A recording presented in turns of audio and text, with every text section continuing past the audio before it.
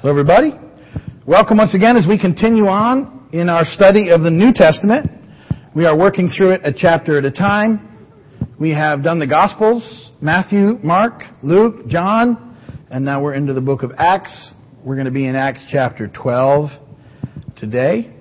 And this is an interesting chapter, kind of a transitional chapter. I had this thought in my mind, though, that you're going to get. I did a video. Before we started, I was talking about videos. About a year ago. I did a little video and put it on YouTube called A Christian Perspective on 2012. You know, the whole Mayan thing. And it was a 6-minute video, and I said, no one knows the date or the time or the hour, and there's a father, and I gave him the scripture, and I tied it into Jewish tradition about why it is the way it is, and I made a comment basically that most of the sites promoting that December 12th, 2012 day are selling T-shirts. And that's why they're there. And that's why the whole thing is there. It's a make people scared and have them buy T-shirts sort of situation. And that was my 6-minute video. That thing has been watched thousands of times. I'm amazed by how many times people find that on the internet. So it's funny, we live in this world where information can get out there, and it's fascinating that from wherever you're at, you can put stuff up and people find their way to it. Pretty fascinating thing that we have in our culture now and in our time now that wasn't in existence, 10 years ago. The internet wasn't that popular. And now it's increasing so astronomically, but the potential for spreading the word of God is huge, and we have to take it over because the enemy's already using it big for all sorts of other things. So, but what a neat thing that an opportunity it is to share like that.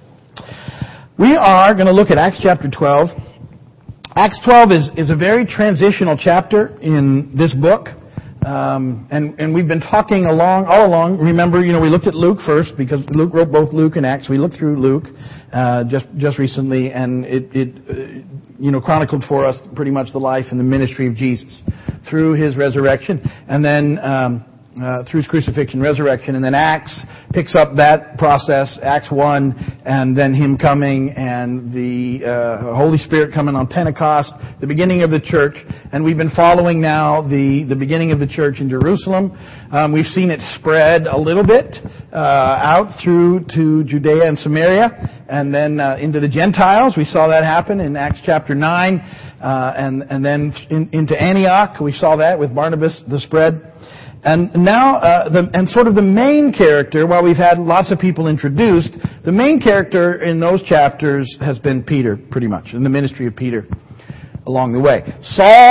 Paul has been introduced to us, but he's not a main character, but he's about to be at the end of this chapter. The beginning of 13, really it shifts, and we hear a lot less about Peter, and it becomes about the missionary journeys of Paul.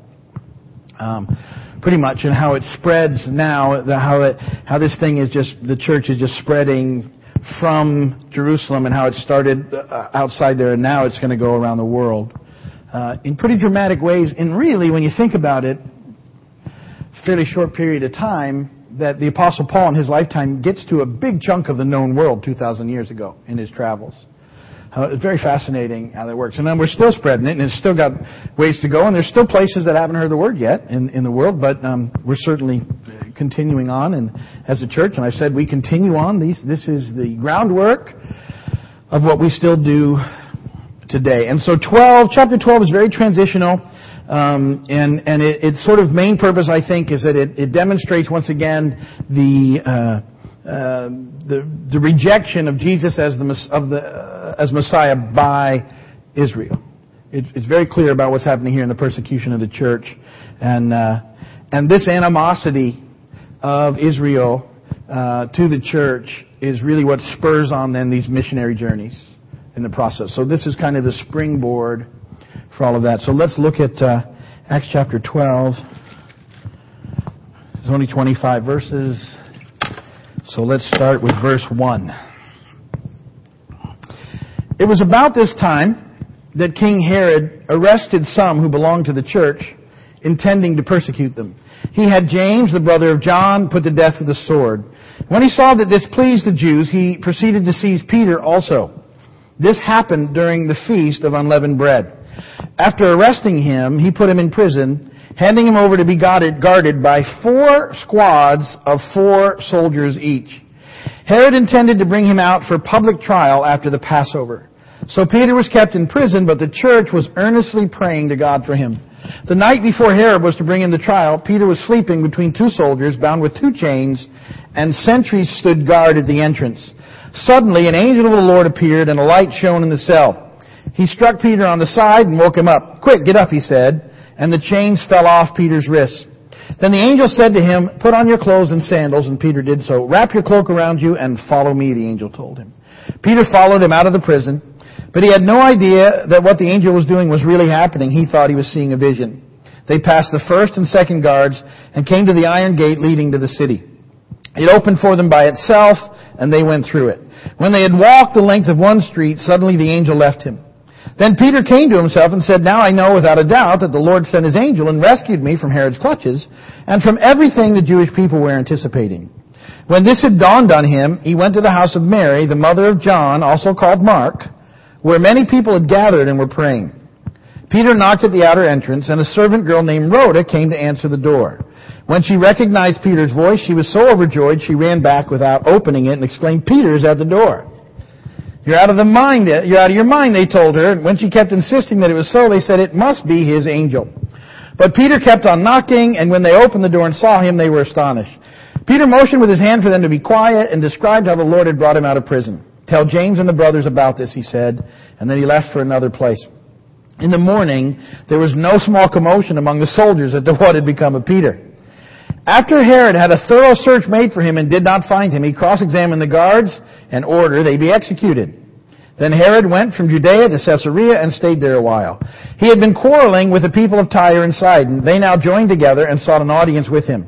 Having secured the support of Blastus, a trusted personal servant of the king, they asked for peace because they depended on the king's country for their food supply. On the appointed day, Herod, wearing his royal robes, sat on his throne and delivered a public address to the people. They shouted, "This is the voice of a God, not of a man."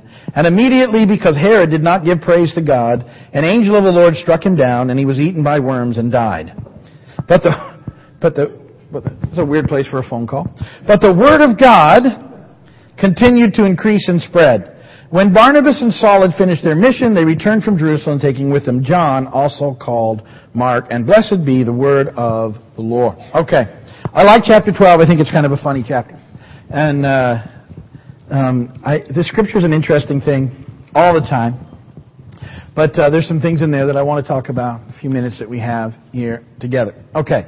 So, in those first 4 verses, King Herod starts imprisoning and executing some of the people, particularly the leaders in the church in Jerusalem. And this Herod that's mentioned here is Agrippa II, who's the grandson of Herod the Great. So not the same Herod that was there at the time of Jesus' birth. All right. James, the brother of John, you remember John and James, Zebedee, the fishermen? They were like. It was Peter, John, and James that we always heard about in the Gospels. Remember that were kind of always arguing about who would be the greatest.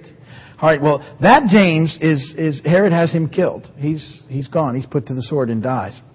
And because the people of Israel like this, Herod finds Peter and has him arrested and imprisoned as well. Now, this is interesting. I think this is fascinating too. He's guarded by 4 squads of 4 soldiers each. So most likely what happens is they take 6-hour shifts with Peter. 2 of the soldiers are chained to him. He's chained to 2 of them, and 2 are sentries at the door. Now this is a very large detail because it's already a prison. I mean, think about it. It's a prison, so there's already some guards. Now, because Peter's there, there's this extra detail of 16 guards watching Peter.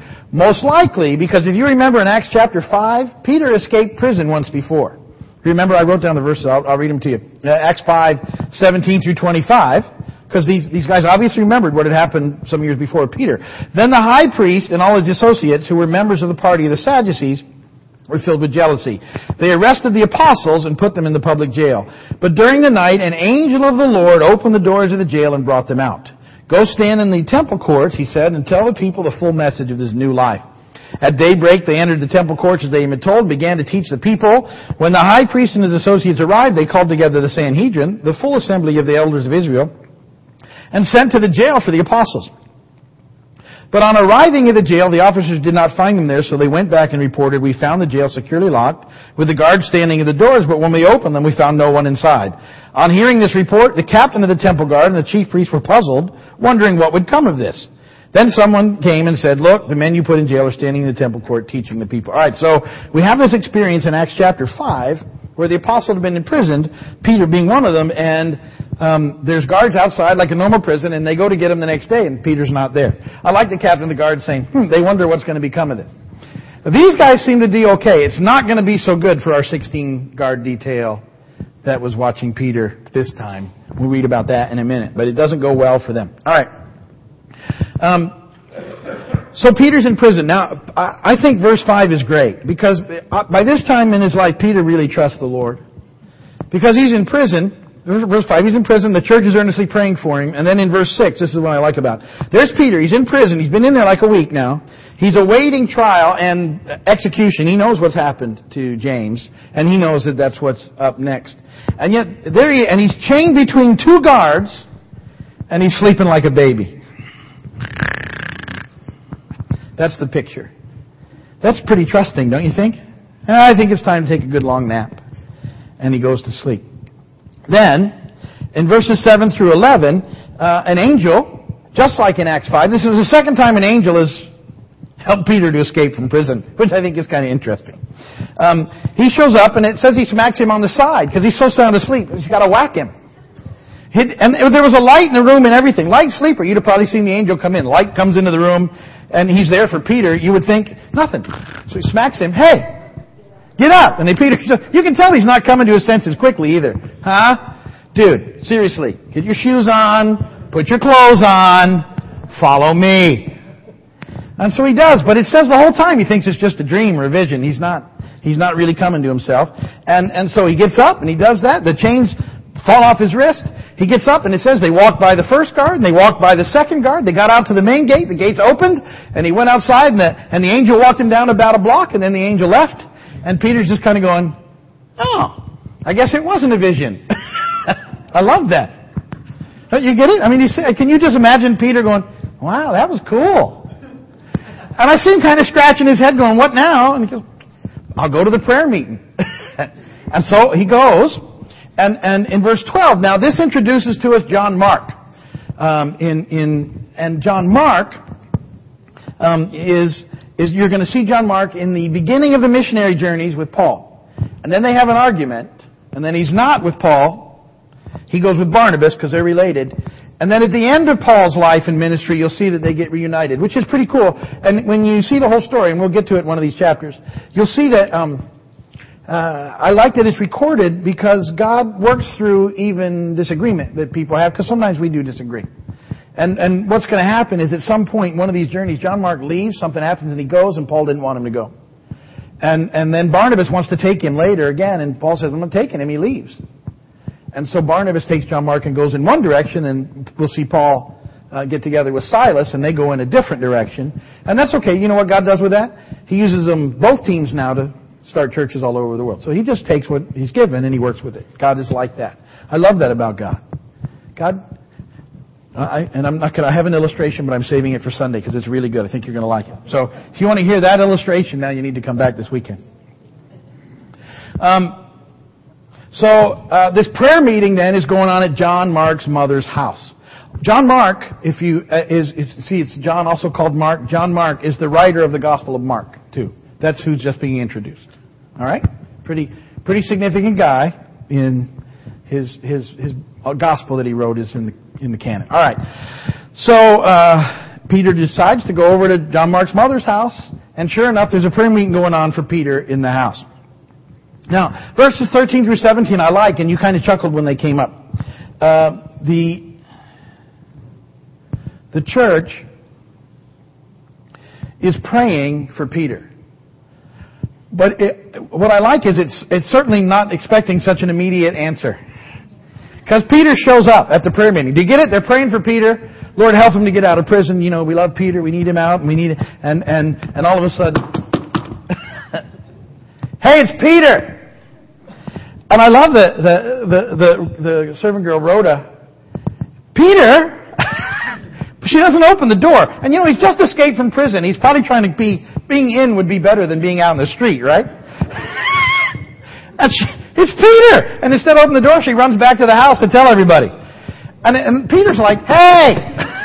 And nobody believes it's Peter, because even though they're praying for him to get released, they don't, you know what I mean? You ever pray like that? And there's Peter. And when they open the door and it's Peter, they're all astonished. They say they know what to do. And Peter said, I'll be quiet. Let me tell you what happened. And he does. So he fills them in on the whole thing with the angels and everything. And then he says, listen, tell James. Now, one James had been put to death earlier. This James is the half-brother of Jesus. And he's become an elder and leader in the church at Jerusalem, which is pretty interesting. And he'll play a role in some events to come. But one of the James, the brother of John, has been killed. This James being introduced here, this is the half-brother of Jesus. And then John, he says, tell him what's going on, and I'm going to go to another place. He's going to go and hide out is what he's going to do. He just escaped from prison, you know. So that's what happens. In Acts chapter 12, 18 and 19, things do not go well for the 16-guard detachment. We read it. It's really, it's kind of, I mean, it's not, anyway. Which seems a little rough to the 12 guards that weren't on duty, but nonetheless. Okay. Now, and this is pretty interesting too, verse 20 through 23. Maybe it's just me the way I read it. But see, Herod comes to a really bad end himself for not giving praise to God in a situation. But did you ever look closely at the phrasing of this, verse 23? Because the phrasing is very interesting. Immediately, because Herod did not give praise to God, an angel of the Lord struck him down, and he was eaten by worms and died. It doesn't say he dies and was eaten by worms. Do you notice that? I look at that and go, ew! That's a really slow way to check out, ain't it?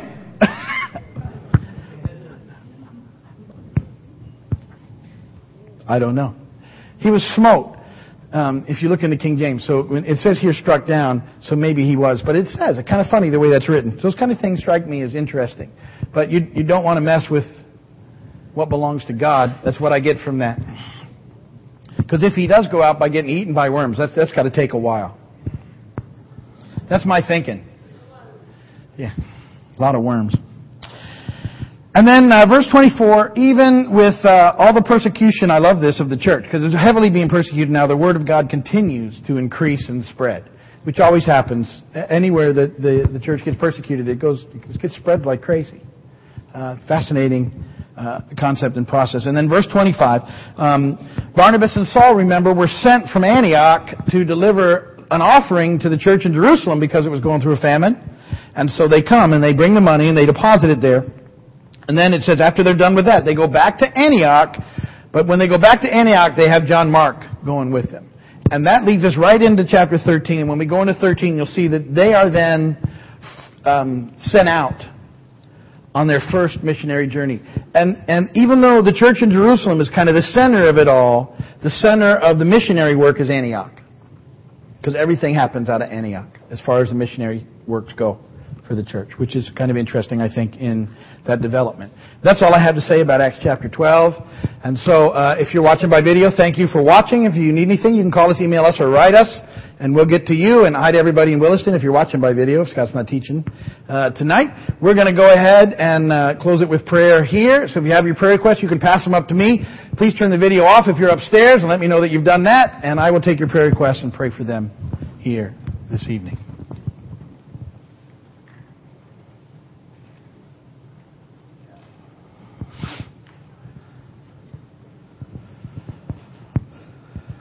Will you give me a thumbs up upstairs if you turned off the video, please?